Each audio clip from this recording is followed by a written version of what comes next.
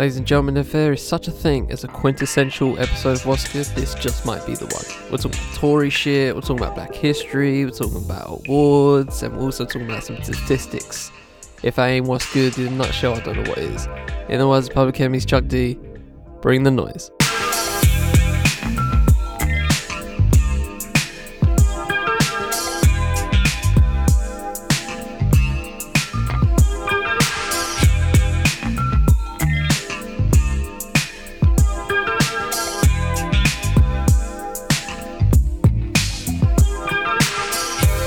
On the Fifth Element Podcast Network, I am Charlie Taylor, and this is What's Good.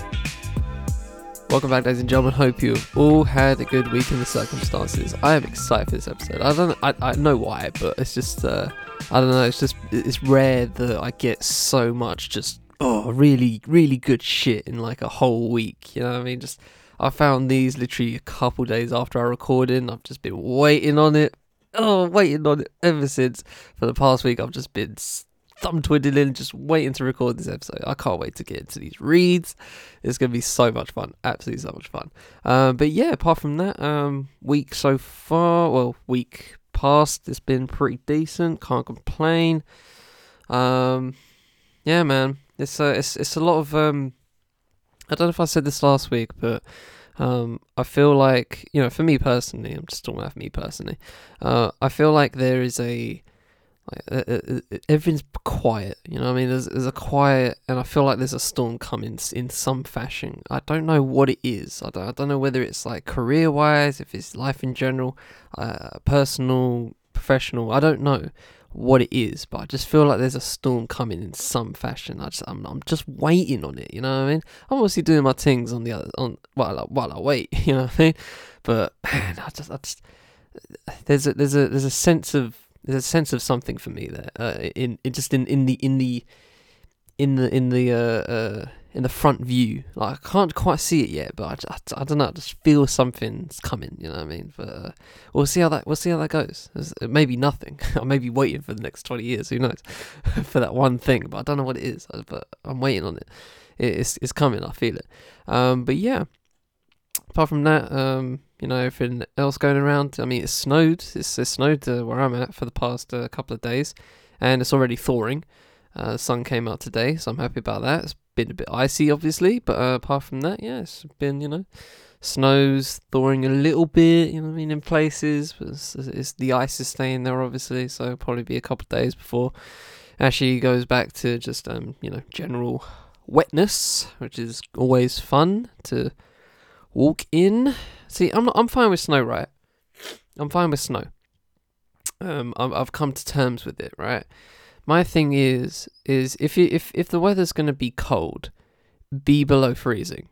You know what I mean? I don't want it to be, you know, in that 5 to 7 range, because in that 5 to 7 range, the ground doesn't know what to do with itself. So when I'm walking the dog, right, I don't know whether the ground is like muddy as hell and just like it's just gonna sink my foot into some mud, or, you know, it's just normal.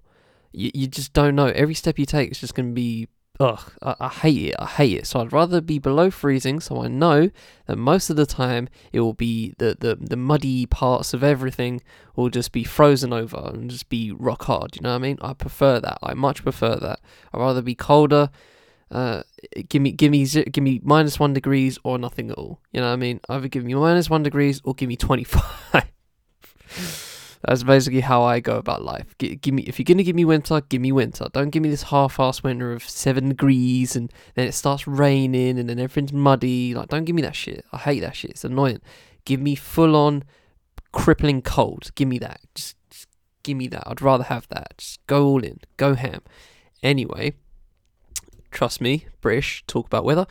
But yeah, we have a stacked show. Honestly, 2 life, 2 film and TV, all super boss in their own way, and fuck it, let's just jump right in. Formats before we begin: email, Twitter, IG, Discord link, all the links that I'm about to read for this episode will be in the full show notes. Please give them a read for yourself. And with that said, let the beat drop and let's get into the show.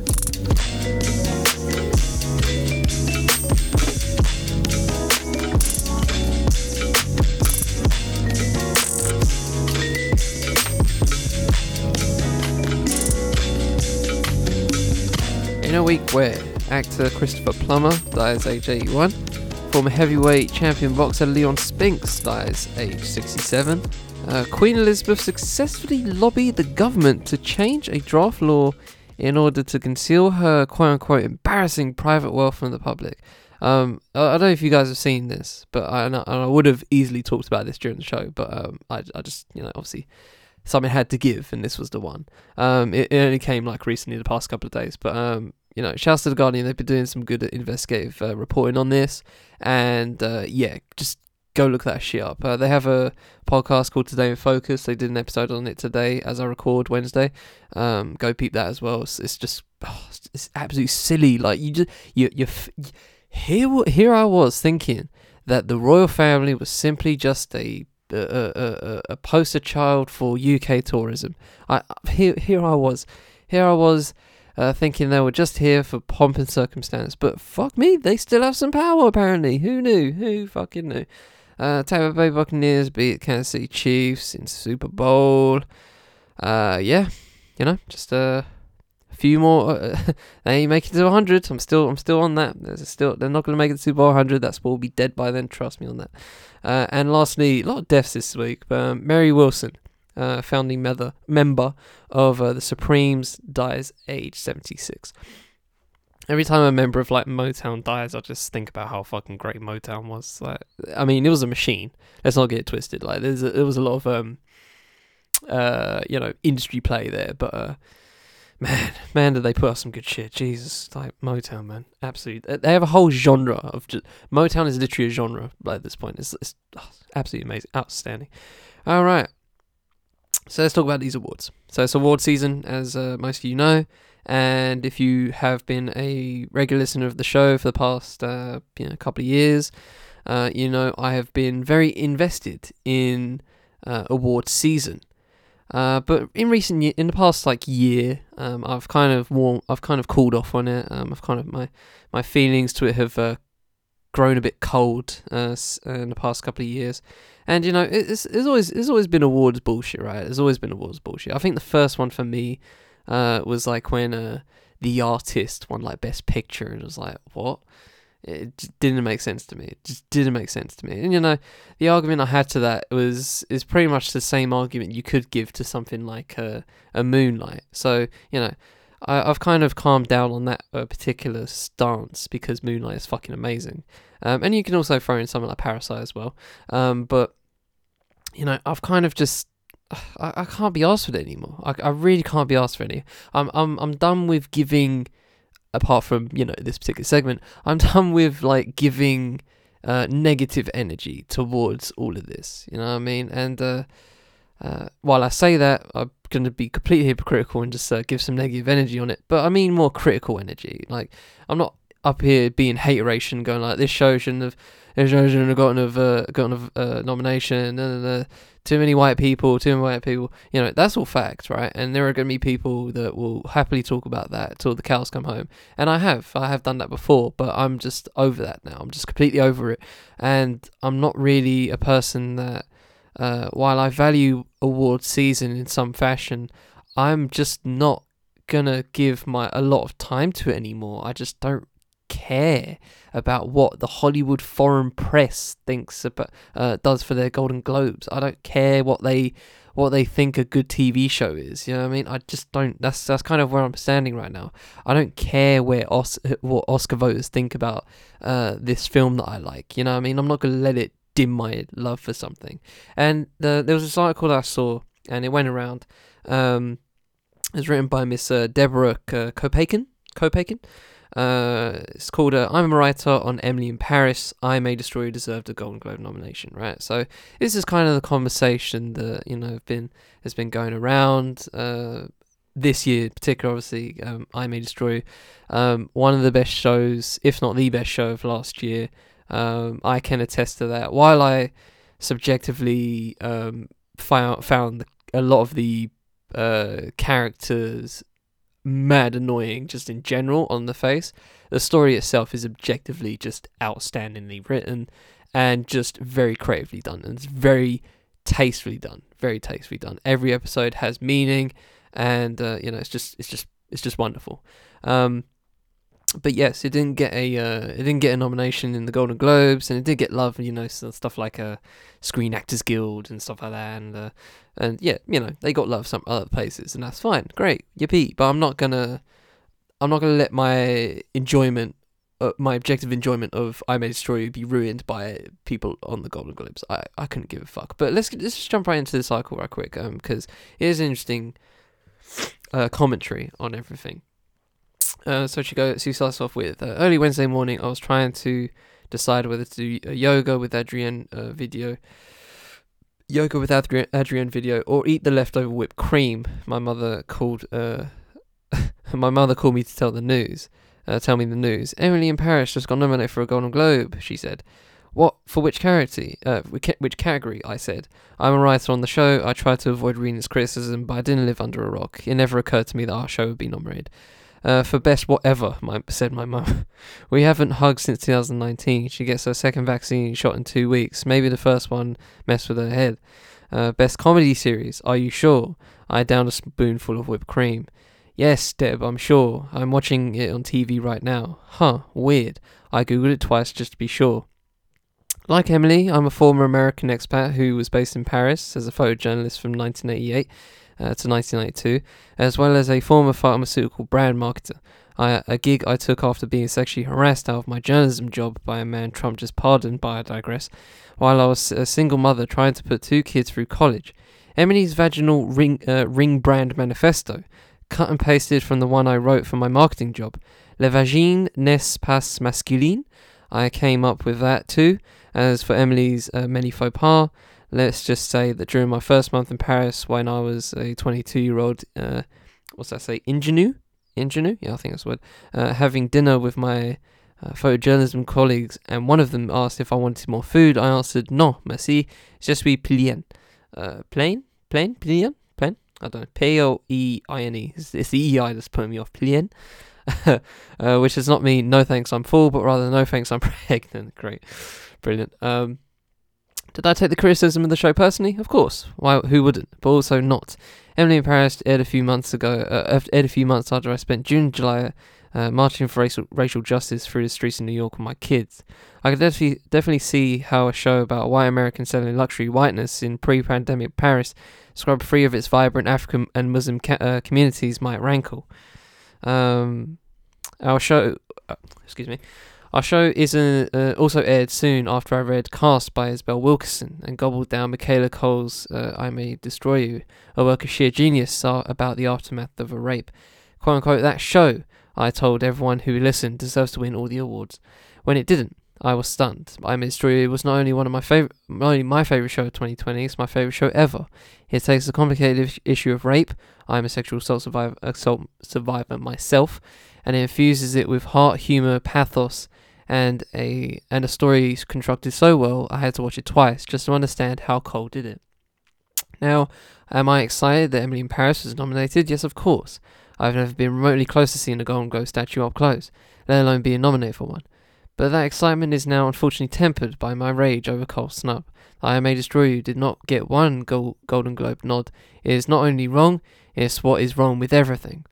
Take my friend Deb Dugan, the first female president and CEO of the Recording Academy.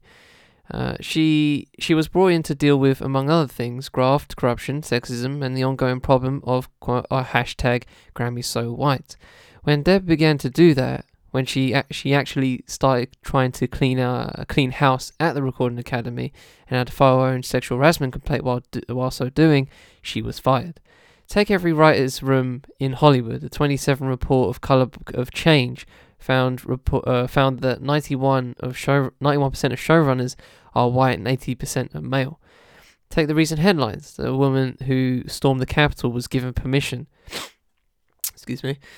runny nose, to go on vacation, or blog nose anyway, to go on vacation to Mexico while a 9-year-old black girl was pepper sprayed by police for the crime of asking for her father. You're acting like a child, the cops told her, to which she answered, I am a child. Tells you everything you need to know about systemic racism in America. But my fury is not just about race. or even about racial representation in art. Yes, we need art that reflects all of our colours, not just some. But we also need to give awards to shows and music and films and plays and musicals that deserve them, no matter the colour of the skin of the creators. Is Hamilton great because Lin-Manuel Miranda is Puerto Rican? No. It's great because it bangs. As far as American says bangs. By that same token, how anyone can watch I May Destroy You and not call it brilliant work of art or Michaela Cole a genius is beyond my capacity to understand how these decisions are made. Okay, so 3 things I want to note to this. So, firstly, I do find it a little, just a little bit disingenuous that you can, and you know, I don't want to be that guy, but I'm gonna be that guy. You can't talk to me about you know, all of these things, you know, thanks to, you know, racial justice and all that stuff. You can reference all the stuff you like, right? But when your show is like the whitest shit ever, I don't know. I'm not sure. I'm not sure about the you know, genuineness of that. But that's just me. You know what I mean? I don't know her as a person. I don't know her personally. So, you know, I'm gonna give the option to pull back on that front, right? You know what I mean? I'm saying it. I said it, but I'm not gonna, you know, plant my flag on that front. But what I will plant my flag on is these 2 things. Firstly, and you know, I don't think I'm gonna say this with no knowledge of how the Hollywood Foreign Press Association makes their Golden Globe picks, okay?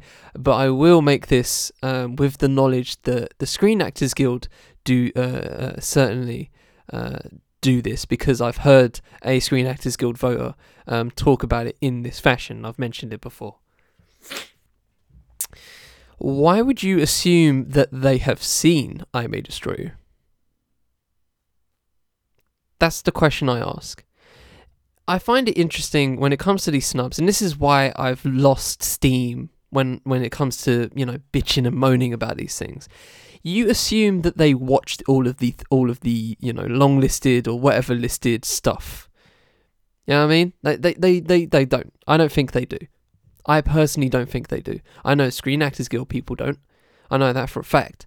They have the option not to watch, and they have the option not to watch it all.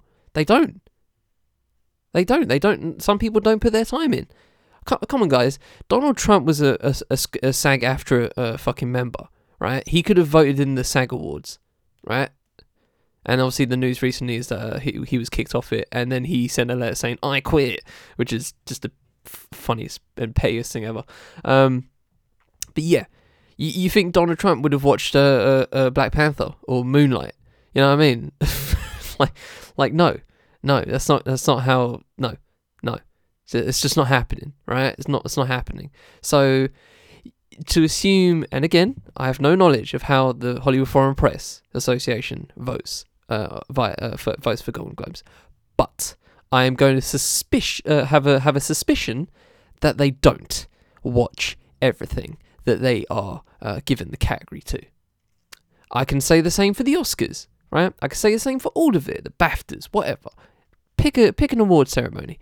I guarantee you they all do it in the same way. Maybe the reason why Cannes works is because they have the jury and it's clear that they've seen all the works, because they, you know, regularly comment on it as they give the awards out, right? They all give comment on it as how great it is, right? So, you know, they've clearly watched all the nominated work. I feel comfortable in saying that for a festival like Cannes, and for festivals in general, I feel like they give time to every single thing, right? Because that's the point. That is the point of the festival. But when it comes to awards, the rules are a bit different. It's not like a pie eating contest where, you know, if you're gonna judge a pie eating contest, you're gonna have to take a bite of each one, right? But no, they don't.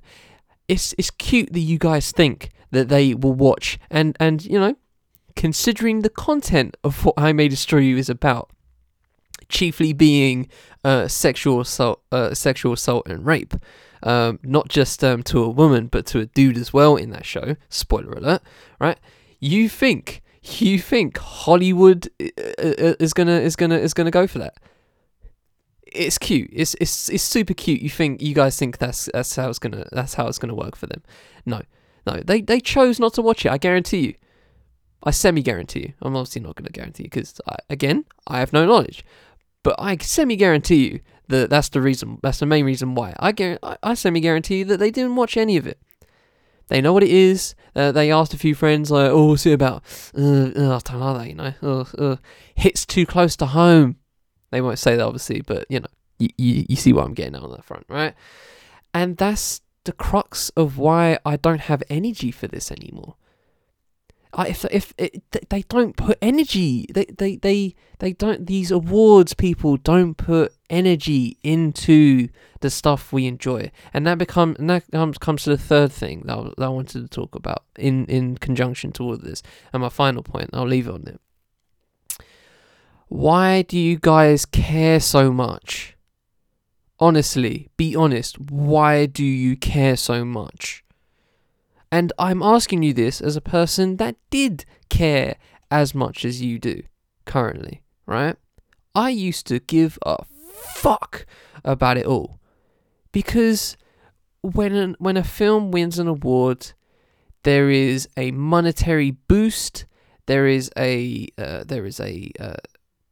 just a cultural boost that it gets, just all the clout, right? It just gains clout. Parasite won all the awards around this time last year. I think it was yesterday, or as I record today on Wednesday. Parasite won all the awards they did in the Oscars, right? Not days later, it was shown in my local Odeon. It was shown in my local Odeon for like 3 weeks, and me and my dad went to see it, and he enjoyed the fuck out of it, and I enjoyed the fuck out of it. I still have my ticket right next to me, actually. Right here. Yep. Screen 7, Parasite, 28th of February 2020. That was the last film I saw in the cinema.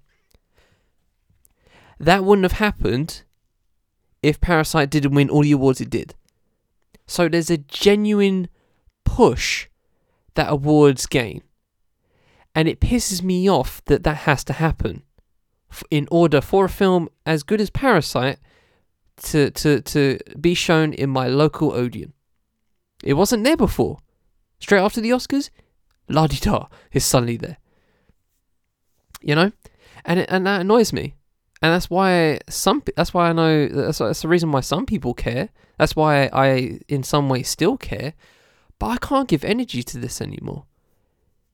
Because the awards people don't put energy into it. I don't think they care as much as the normal person, as the a little bit more than the normal person, but a little less than the film enthusiast such as myself, or the person that actually wants to be in the film world such as myself. They reach a point. They reach a point. They get comfy. They become a voter, and they don't consume. They don't consume. I bet you most of the screenwriting people don't read all the scripts for original screenplay or watch the film, or they, because in my mind I feel like they should watch the film and read the script. I bet you they do one or neither, and a very minute amount of them do both. I feel that kind of way. I have that cynicism. It's cynicism, but I think it's very well estimated. But I just don't know why. Well, I do know why. I don't think people should really care as much, because if you like I May Destroy You, if you like a show such as that, fucking scream it to the rooftops instead. And don't worry, guys, the snubs will put I May Destroy You on the map still, in some way. And you don't have to watch the Golden Globes because of it. I don't think you should. If you don't care, don't watch it. Don't give him airtime. It's fine. Don't give him your time.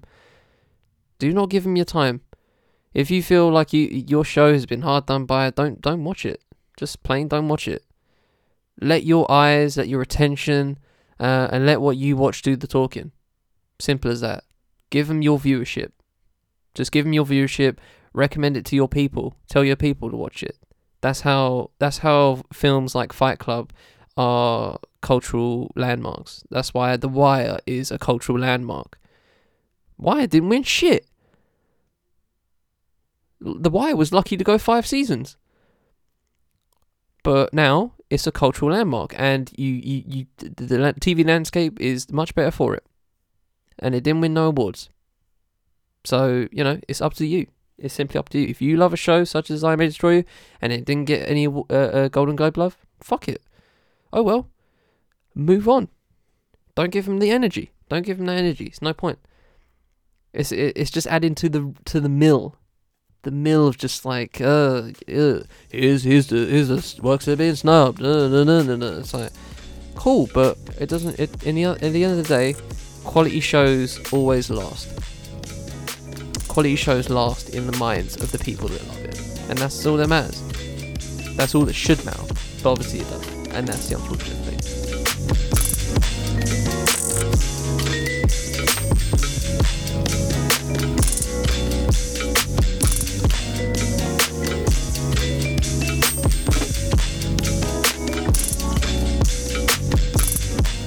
So we move on to second segment, and first of 2 life segments. Alright, so it is Black History Month in the US, as a lot of people know. it's hard to miss. But I found this interesting piece on a different type of commentary towards Black History Month. So Ready for Revolution via Hood Column, a communist, wrote this piece called Why We Say Fuck Black History Month. And I found this fascinating. So I thought it was worth a read, because there is a lot of friction, I feel like, black people have towards the concept of Black History Month, when you see all these companies co-opt Black History Month, and it leaves a bad taste in your mouth. You try and focus on the good stuff. The praise, black charities and stuff like that, and black business and all that kind of stuff, and black culture. You try so hard, but damn, some of this shit just some people just focus on the wrong shit, and it just leaves a bad taste in your mouth every single time Black History Month, whether it's in February for the US or October in the UK, it leaves you with a bad taste in your mouth. So I found this particular piece, which is very incendiary, and you'll understand as I read, but I found it, while incendiary, very interesting. So I thought I'd give you a read. So without further ado, let's just jump right in, because this is great. Since its founding in 1920 as Negro History and Literature Week, Black History Month has served as an annual celebration of achievements by African Americans and a time for recognizing their central role in US history. Many of us share fond and some unpleasant memories of the yearly church programs, school assemblies, and essay contests, all organized around that shared sense of identity and history of perseverance. But as critical and principled Africans know what's happening, the time has passed for us to engage with what this month has come to represent. We can look as recently as the liberalizing of Black Lives Matter to see an example of how black political agendas can be stolen and repurposed. In less than 10 years, we've gone from fighting white folks about the meaning of the phrase to seeing it plastered across billboards and city streets. Black Lives Matter once fulfilled a specific purpose, but has outlived that purpose and threatens almost to squander the radical potential that is fighting to outlive it. What then can be said of the 101-year-old Black History Month, a month where we are set to be bombarded by calls for the assumption of red, black and green Apple Watches in the so-called United States, while children die in the Congo mining cobalt, a month where we are primed for colleagues and memes of our first black defense secretary superimposed on paintings next to Malcolm X and Marcus Garvey, all while AFRICOM continues to expand its grip in Africa. A month where Harriet Tubman is being celebrated as the new potential face of the $20 bill, while her descendants struggle without access to the US dollar in the midst of a global pandemic. The great month that Carter G. Woodson established to raise the political consciousness of his people, and instill a feeling of pride, has been weaponized against us. The theme for this year's Black History Month celebration has been announced as Black Family, Representation, Identity and Diversity. As the black family continues to come under attack from every direction, lack of access to healthcare, predatory state and social services, police, lack of safe and fulfilling employment, and most of all, abysmal black maternal mortality rates, the Association for the Study of African American Life and History will honour black life this year by centering quote-unquote representation, identity and diversity, all words we have come to understand don't amount to shit. In this statement, members of the Hood Communist Collective will outline what we have identified as 4 key ways in which Black History Month have been commandeered to work in the interest of the ruling class and paralyze the potential for radical movement building today. We then offer solutions to overcoming these barriers and propose a different framework, African Liberation Month. See, I told you it's a bit incendiary. Well, we're just getting started. Alright, first subheading. The disappearance of radical African organizations. Okay. Knowing one's past opens doors to one's future. Our past knowledge funneled to us through colonized education is riddled with half-truths. What does that mean for our futures? Black History Month's hyper-focus on remembering our past through the lens of charismatic leaders is intentional and should not be taken lightly. There exists a disconnect between black radical history and the mainstream narratives of black history that projects progress by collapsing gains made through organized struggle as the feat of just quote-unquote one man. The illusion that nothing has historically been won through organized struggle, but instead the hopes and dreams of one person is dangerous propaganda. During Black History Month, colonized schools uphold individuals apart from organizations, the people whose collective organizing was the backbone of a struggle towards liberation become background characters, if mentioned at all, to the exalting and exploitation of one man who then becomes a tool to assist in stitching legacies of resistance into the folds of the American dream. For example, we know of the non-violent message of Dr. Martin Luther King Jr., but nothing about the Deacons for Defense and Justice, the organized collective of US military veterans who protected King and others during marches and actions. These convenient retellings of our histories not only promotes individualism, but pacifism too, which works in step with the rejection of organizations we see happening now. Why should we organize people when we only need a charismatic leader? That is the message that Black History Month gives us, among other fallacies. A first black solution to liberation entangled with the hierarchy and prominence of black male leadership does not exist in a vacuum. As we see now, this constricting and revisionist telling of black histories invites futures where signs of progress are only disguised regress. There has never been a moment in black history where there have not been many people organized to do many things on the ground to seek the liberation of African people. The ahistorical retelling of our history allows for isolating individuals away from the pulse of the movement and the people, as to force the assimilation of their politics into American patriotism. This advances a pathology of forgiveness and hope. The manipulation of black excellence by normalizing this settler colonial nation has served as a breeding ground for manufacturing consent and how we understand black liberation. Black History Month has remained a constant assistant in that effort. We cannot afford to continue to allow prioritization of individualism over the collective. Organizations and organized struggle create change, not individual actors. Next subheading is the exclusion of Africa and the diaspora. This one's going to be tasty. Some people will respond to this section by screaming that the concept of Black History Month was designed to bring light to the specific experience of Africans in the US. We believe that this is a micro-nationalist perspective of African people is symptomatic of the shortcomings evident within the so-called annual February commemoration. We reject the reduction of our experiences to just those of us within the US, and we especially dismiss references to African people anywhere that don't start by placing Africa in the center where she belongs.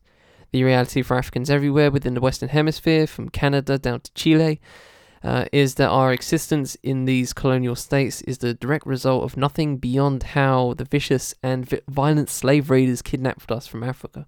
Literally, if your great-grandparents left and ran left, and the British captured them, this means that you are in the US, Canada, Jamaica, Belize, etc., speaking English today.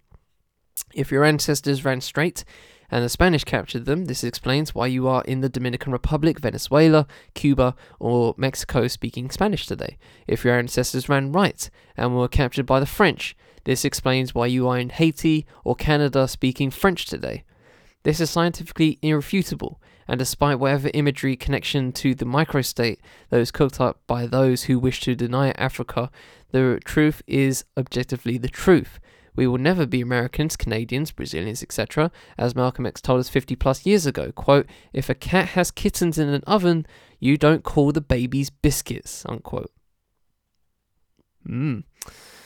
Interesting. Africa and the rest of the African world is deleted from every context of life within the US in a concerted effort by the capitalist system to convince Africans within the US that we have US exceptionalism and absolutely nothing else. The framing of Black History Month honours this misinformation because the continued advancement of this vision is essential to maintaining the international capitalist world order. Capitalism was built and is maintained upon exploiting Africa. The moment Africans within the US wake up and realise this, capitalists recognise this even if we don't, that their days are numbered. This is the reason even racist right-wing sources like the Anti-Immigrant Progressives for Immigration Reform, PFIR, enthusiastically and financially support efforts to turn Africans within the US against Africans born outside of the US. This is also the reason there are over 50 million Africans within the US, yet overwhelming communities of these Africans can tell you absolutely nothing comprehensive about Africa beyond the racist stereotypes that pass as objective history. Whatever problems Africans experience in the Western Hemisphere, these problems didn't originate there. The seeds for the problems we face in 2021 and beyond were planted when our ancestors were captured in Africa. Any serious effort to reclaim our history must start by respecting that reality. Next one is the erasure of non-cis male African revolutionaries. I'm not gonna comment heavily on this afterwards. I want to read this all because I find it's very fascinating and important in some ways, just in terms of the conversation. So yeah, this will be obviously a very long segment, and I won't give much commentary past that. But I just want to read the rest of the remainder of this fully, because, like I said, I feel like this is important to talk about. So continuing on, the erasure of non-cis black male African revolutionaries. We see the Black History Month erasure figures like Assata Shakur, Fannie Lou Hamer, Marsha P. Johnson, Ella Baker, Claudia Jones, Queen Nanny, Winnie, Madikizela Mandela, Amy Jacques Garvey, BBTT Mohammed, Chief Fun Mileo, Ransom Kuti, King Danieri Basamula Ekere, Mwanga to, I think that's second, or ill. The second Casa. Damn, I'm rinsing these. And Queen Nzinga Mbande, and so many more. We see the connection to the erasure of non-cishet revolutionaries today. Black History Month has become a colonial co-opted operation, therefore it cannot and will not be a safe space for queer, poor and working class revolutionaries. We want to be clear, this is not an attack on the African masses. We are a good people. And our only problem is that we are colonized. We know we've been brainwashed to accept and promote all forms of division, to keep the African nation divided, so that the white supremacy can continue conquering us undisturbed. So we criticize the white power structure that controls us like puppets and not people. What this exclusion does is keep us all from getting free. Only through unity can we ever be free, our people. Erasure and slander towards trans revolutionaries, women identifying revolutionaries and queer revolutionaries will not succeed. They're co-opting a mutilation of Black History Month, turning it into a celebration of Africans who've sold us out will not succeed. Their attacks on poor and working class African leadership will not succeed. The agenda to sabotage African liberation theories like feminism, Pan-Africanism, intersectionality and socialism will not succeed. And the last one, well, there's also a conclusion, but yeah, it's the last subheading, the promotion of neo-colonial propaganda. Despite many lies told about poor, hapless Africa's unending dependency upon the charity of the Western world, The reality of the situation is that the entirety of the global economic system of capitalism rests on a foundation of stolen African land, labour and resources. Africa has been trapped in a parasitic relationship with the West that is reinforced by structures of massive violence against the continent and its children for centuries, allying with a menagerie of traitorous neo-colonial leaders in order to steal African wealth and lives. But here in the...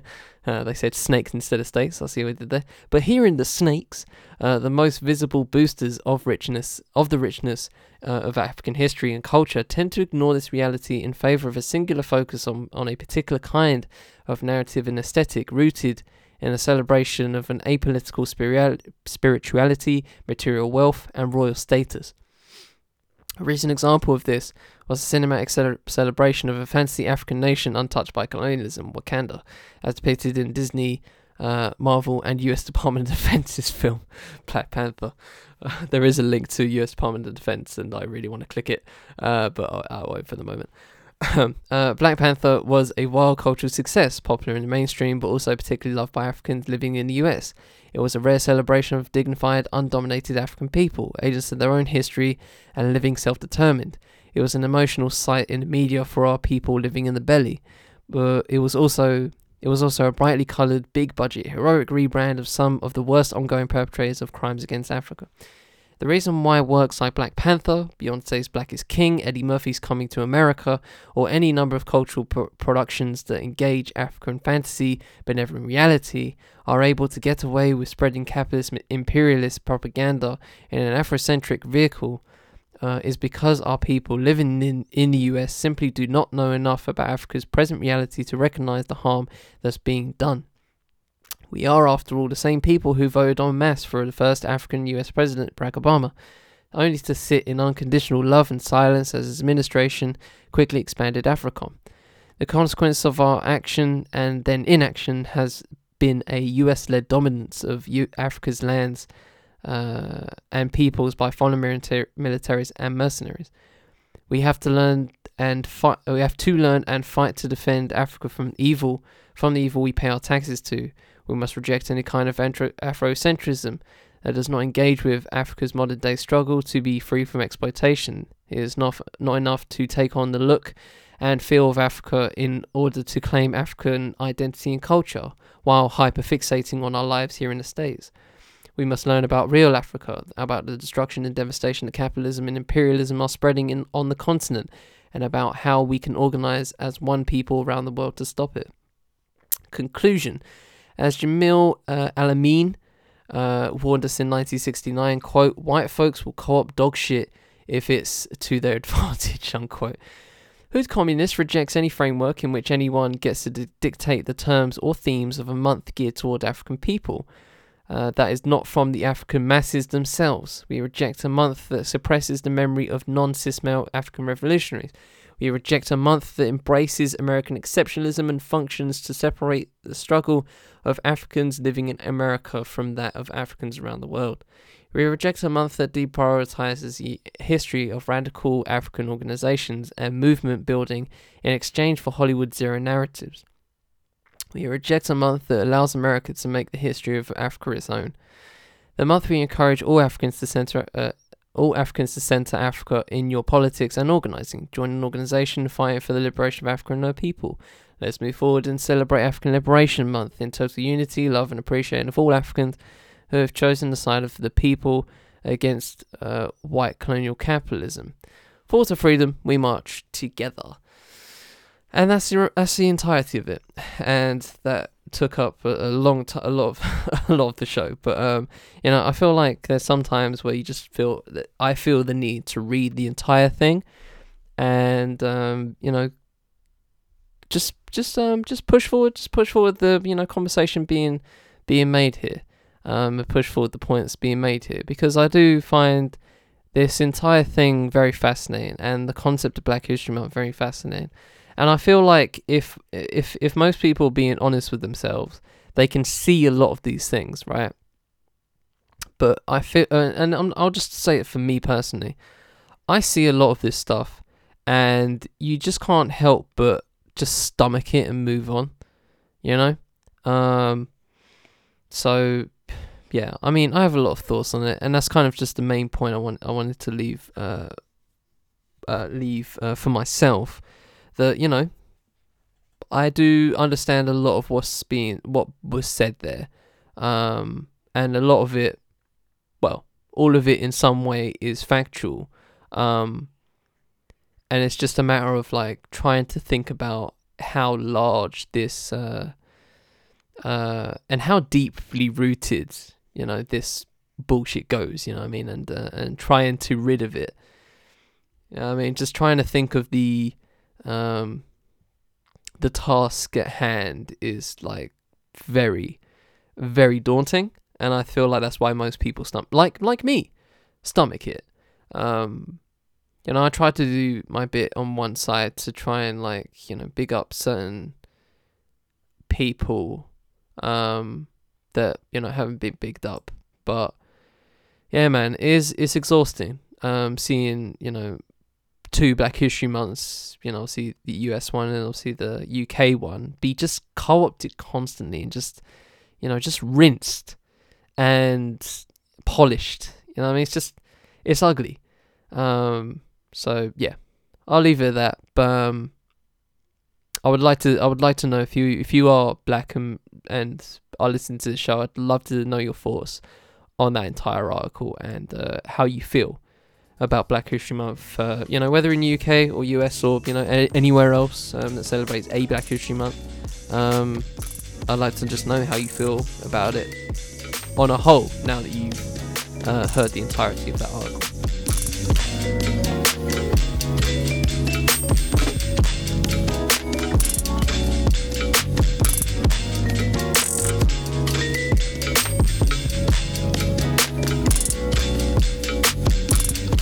So move on to our second film and TV topic segment, and this is all about film and TV production in the UK.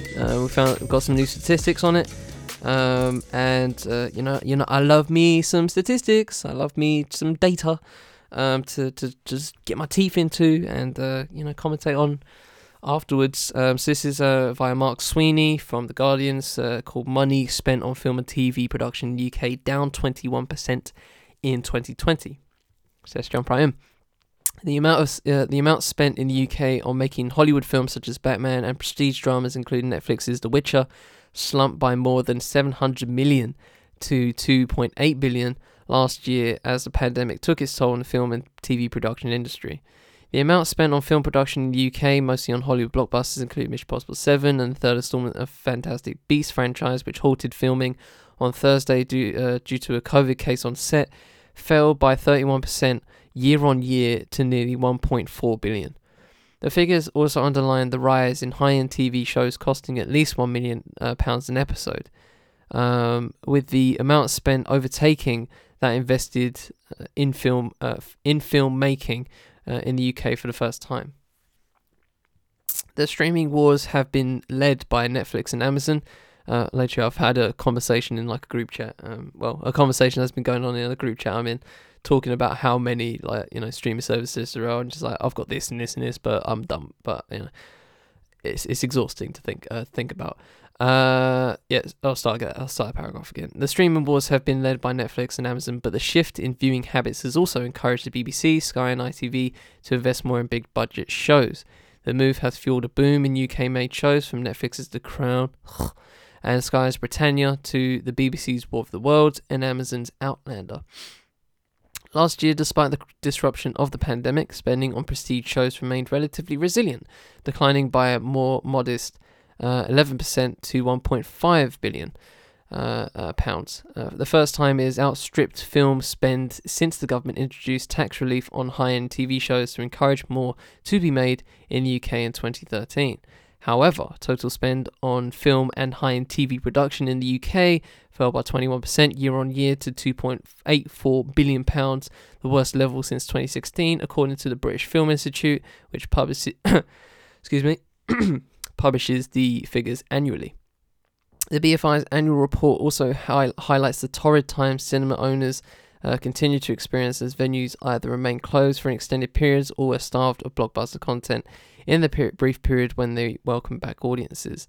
Cinema admissions fell by 75% last year to 44 million, down from 176 million in 2019, the lowest level since records began in 1928. Similarly, the box office take in the UK and Ireland totaled 307 million last year, an 81% year-on-year drop. The lowest level since 1992. The top grossing film last year was World War I drama 1917, which came out in pre-pandemic and made 44 million. Quote, "It has been a challenging year for cinema, but we remain optimistic for the day when we can welcome back audiences," says Ben Roberts, the chief executive of the BFI. The BFI preferred to focus on the huge return of spend as the year drew to a close, thanks to initiatives such as the government-backed insurance scheme to protect against COVID shutdowns and facilities being repurposed with virus transmission safety measures in place. Almost £1.2 billion was spent on film and TV production in the final 3 months of last year, the second highest ever quarterly spend on record, as broadcasters, Hollywood studios and streamers rushed to get the pipeline flowing to plug the pandemic gap in fresh content viewers were facing.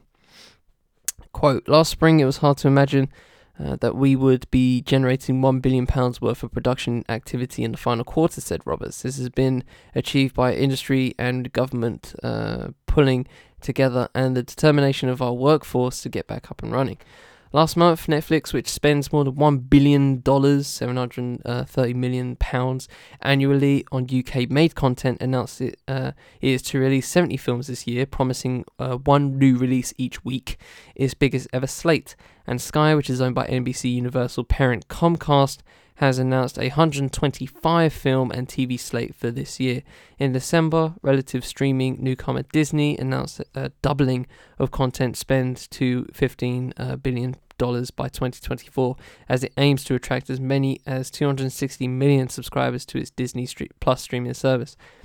Quote, "Production recovery in the UK is well underway, and demand for content is not only still there, but in fact greater than ever before, said Adrian Wotton, chief exec of the BFI, British Film Commission, the industry body supporting UK film and TV production." Right, okay, so that's a lot. That's a lot of stats thrown in the face. I have a I have a maybe this is just me because I don't like even the shows they mentioned up top. You know what I mean? I've heard of The Crown, the Outlander, never heard of it. It's those shows that I mentioned. I've never, and again, this is just me, so one person, but I've never had the interest in like watching the biggest budget anything, the biggest budget drama, right? Especially TV dramas, right? I feel like I've never been that intrigued by these big budget TV dramas, and this is come from a guy that really wants to get down to come back, right? So that was a fucking big budget. So I'm being a little bit hypocritical, but I don't know. I don't feel like the return here is enough. And I feel like, if it's me being paid to make these things, then fuck yeah, I'm gonna make them, right? No skin off my nose.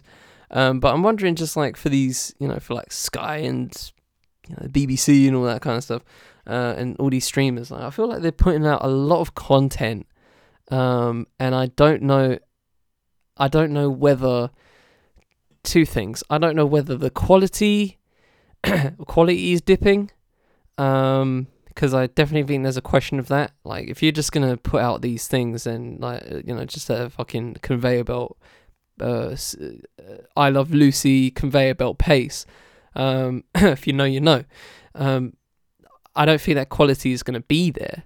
You know what I mean? From project to project, I feel like the average is just gonna, the average quality of stuff is just gonna plummet. But then again, maybe it just takes one for all of it to be justified. Maybe that's how they see. Maybe that's how they see it from a business perspective. I don't know. I'm not in their business.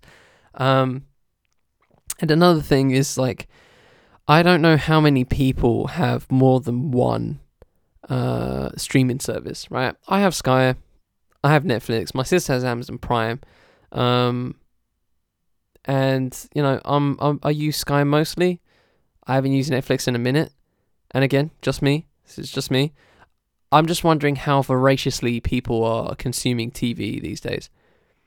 You know, like when the most popular show in the US is still The Office. Like I don't know whether it's worth it, but hey, man, you know, just to combat these numbers, I feel like there is a positive in there. Obviously, it gives money to, you know, creators to create their stuff, and I'm all for that. I'm not here making an argument and saying, like, you know, everyone should peg it back a bit and, you know, focus on more quality content. Like, mate, get your shit out. Pay these people, man. Pay these creatives. You know what I mean? So I'm all for that. But I'm just wondering from a quality perspective, like, is it going to dip now? Now that there's so many services and channels and entities that are just, like, you know, fighting for supremacy. I don't know. Maybe it's like going to be another TV golden age, but maybe it can also be maybe a cesspool of just TV, just TV like thrown in your face. Here's a show, here's a film, So yeah, and maybe it's both. Maybe it will be like a new golden age of TV, but also a cesspool of TV. Maybe it can be both. That'll probably be the bet I would go for. That'll probably be both.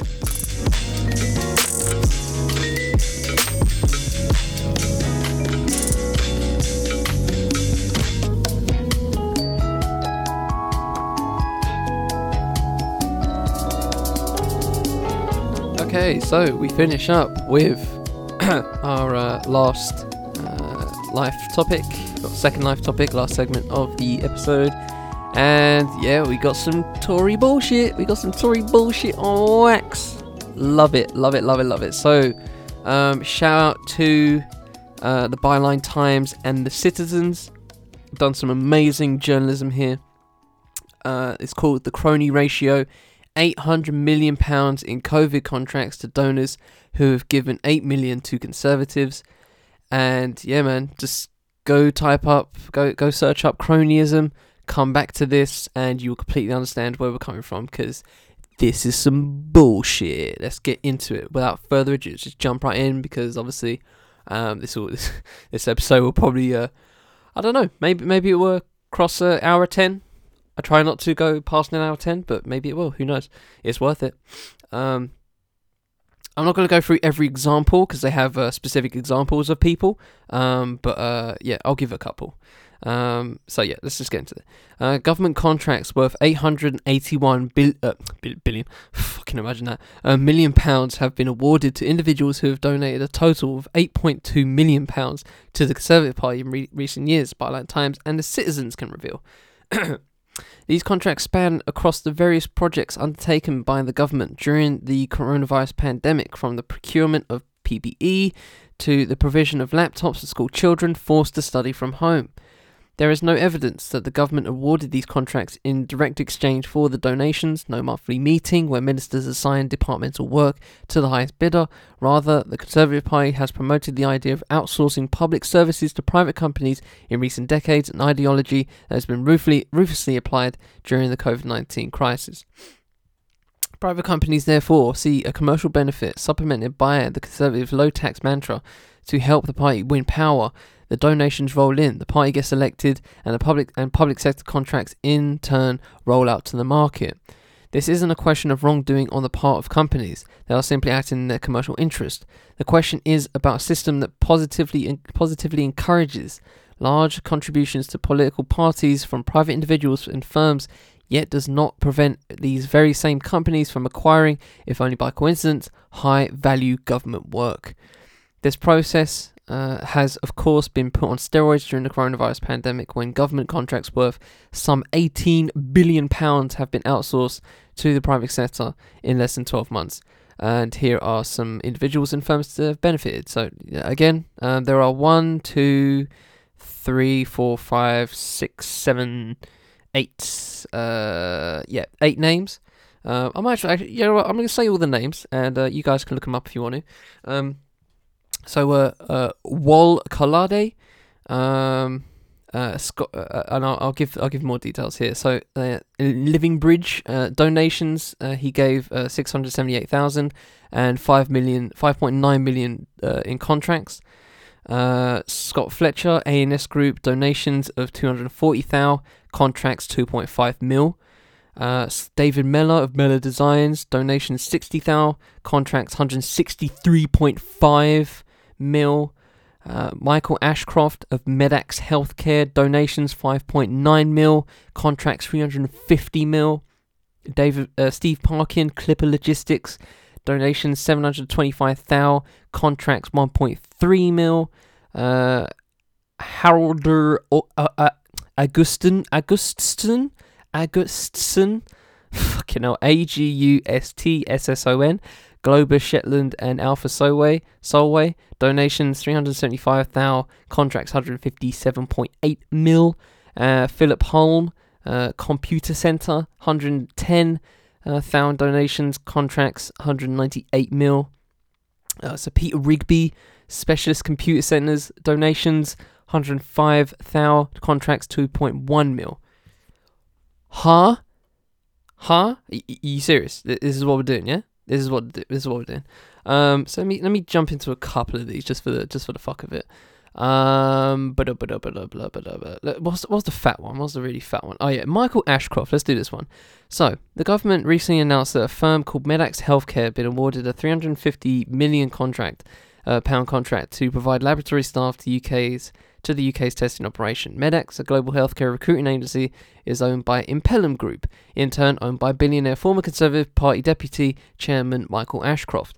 Since 2001, Ashcroft has donated 5.9 mil to the Conservative Party. He sat as a Conservative peer in the House of Lords from 2000 to 2015, when he resigned largely due to controversy over his non-domiciled tax status. Ashcroft's spokesman told The Guardian that he was not involved in negotiations of Medax Healthcare's contract with the DHSC, I think that's Department of Health and Social Care, and did not know about it until after it had been awarded. Yeah, sure. Impellium said that the company, quote, has not benefited from any connections that any non-executive may hold, unquote. Indeed, Ashcroft currently acts as chairman of the company. Quote, the non-executive directors do not have any involvement in the award of contracts or the operational day-to-day management of the company, the firm added. I'm sure. I'm really sure. Yeah, that sounds on the up and up to me. To you, does it sound on the up and up to you guys? I think it sounds on the up and up. Yeah, I think that sounds fine. Let's do David Mellor. This one's fun. This one's interesting. Beginning on 6th of May, Mellor Designs was awarded a series of DHSC contracts for the supply of PPE, a firm that typically specialises in supplying home and beauty products to high street retailers including Marks & Spencer's. Mellor Designs has to date been awarded contracts for the supply of masks and hand sanitizer worth at least 163.5 mil.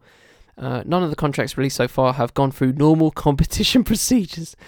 Mellor Designs is owned by David Mellor, who has donated nearly 60k to Conservative politicians and the Central Party since 2009, and has been an active member of Tory politics. Indeed, Mellor was the finance chair of Michael Gove's 2016 Conservative Party leadership campaign and donated £3,250 to the cause. Records show that on April 6th, Health Minister Lord James Bethell and Lord Andrew Feldman held a meeting with Mellor Designs, quote, to discuss COVID-19 testing, unquote. Currently assisting the government's private sector procurement process, according to reports. Feldman was previously chairman of the Conservative Party from 2010 to 2016. Coincidentally or not, a large proportion of Mellor's Conservative donations were concentrated in years that Feldman sat as chairman and fundraising czar of the party. He has only donated £14,300 since 2016. It is not known whether the supply of PPE was discussed during the meeting on April 6th.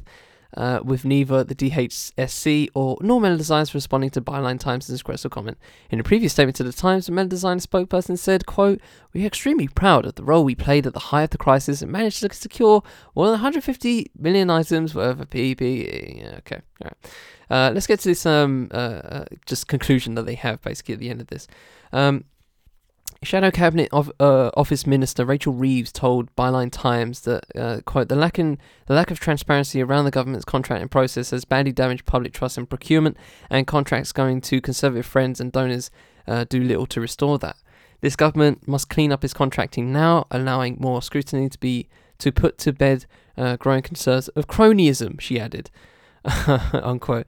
The distribution of contracts to allies and of the Conservative Party has been a subject of concern and controversy among official bodies and the public at large during the COVID-19 pandemic. In November, responding to the public pressure, the National Audit Office, the NAO, produced a report analysing the government's procurement process. The final evidence was not flattering, explaining how officials regularly fail to log basic conflicts of interest, despite the significantly increased likelihood of the company winning a contract if it knew a minister or an MP. And it's not as though the government, in cahoots with private sector partners, managed to cultivate a world-beating response to the pandemic, as Boris Johnson promised.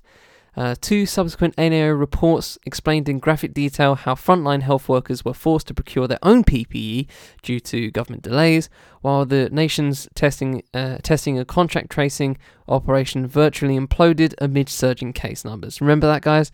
That was a fun time, wasn't it? That was absolutely outstanding. Outstanding level of just incompetence. That was an amazing few months. In total, it is estimated that the government has spent at least £18 billion on private sector contracts during the pandemic, meaning that roughly 5% of total expenditure has been awarded to firms that have donated to the Conservative Party either directly or through their owners. Some MPs are therefore now taking up the baton of reform. Last week, a crony bill was introduced to the House of Commons by SNP MP, Scottish National Party, Owen Thompson. If passed, the legislation would ensure that MPs can interrogate ministers about any personal, political or financial connections they may have to a company that is awarded a government contract. Garnering support across opposition parties, the bill passed its first hurdle in the Commons and will now be the subject of a formal debate and vote. However, its success will rely on persuading the Conservative Party that both the reality and the perception of cronyism poses a threat to public trust in the government. This seems unlikely, given that various departments have insistently that proper due diligence was carried out before each and every contract awarded, as throughout history, willful delusion appears to stand in the way of reform. Outstanding. That's the majority of the article. Go read for the rest if you want to peep what people were saying about it. And yeah, I'm smiling. I'm smiling with how fucking silly this is. Like, it's absolutely silly. How and you know, I'm not saying how like I'm not saying it's easy in terms of like how I'm sure it was hard for, like, you know, the Byline Times and Citizens to get this information, collate it all, and, you know, produce a good piece on it. But Jesus Christ, it's 5%. 5%.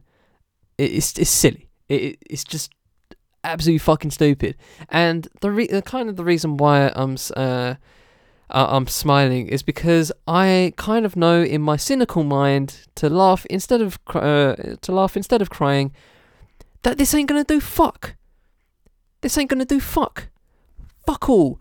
And when I mean that, I mean in terms of the next general election. I just don't have any faith in the public to vote out these fuckers. I just don't. What was the latest polls? Let me just do a quick Googles of latest UK government polls.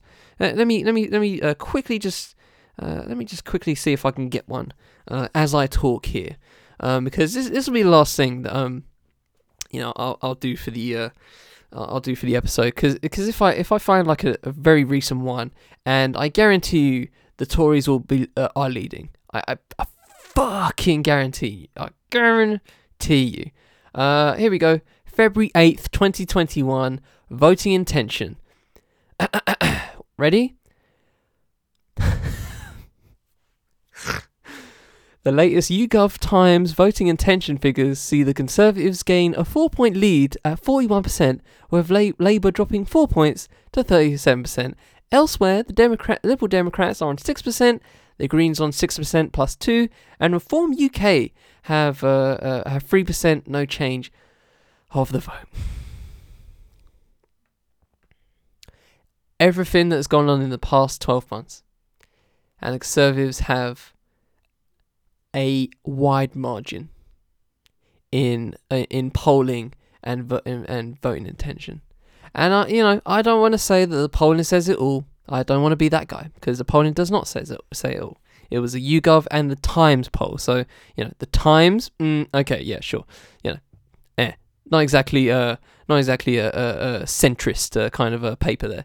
But I just can't help but be cynical and smile instead of crying, because I'm just fully convinced that this will do absolutely nothing in terms of getting these Tories out of office after a decade of literally fucking our country up where it don't shine. And Scotland's leaving. I recently saw a report, and I could have put this in a week where the Welsh the Welsh independence is gaining traction. Fucking hell, imagine that. Imagine if Wales and Scotland go independent in the Conservatives rule, under Conservative rule. That is worse than the exit, I think. That is the biggest indictment to how bad this Conservative government has been in the past decade. And I can't wait for it. I really hope it happens. Just so history can see how fucking terrible these people are. This government has been.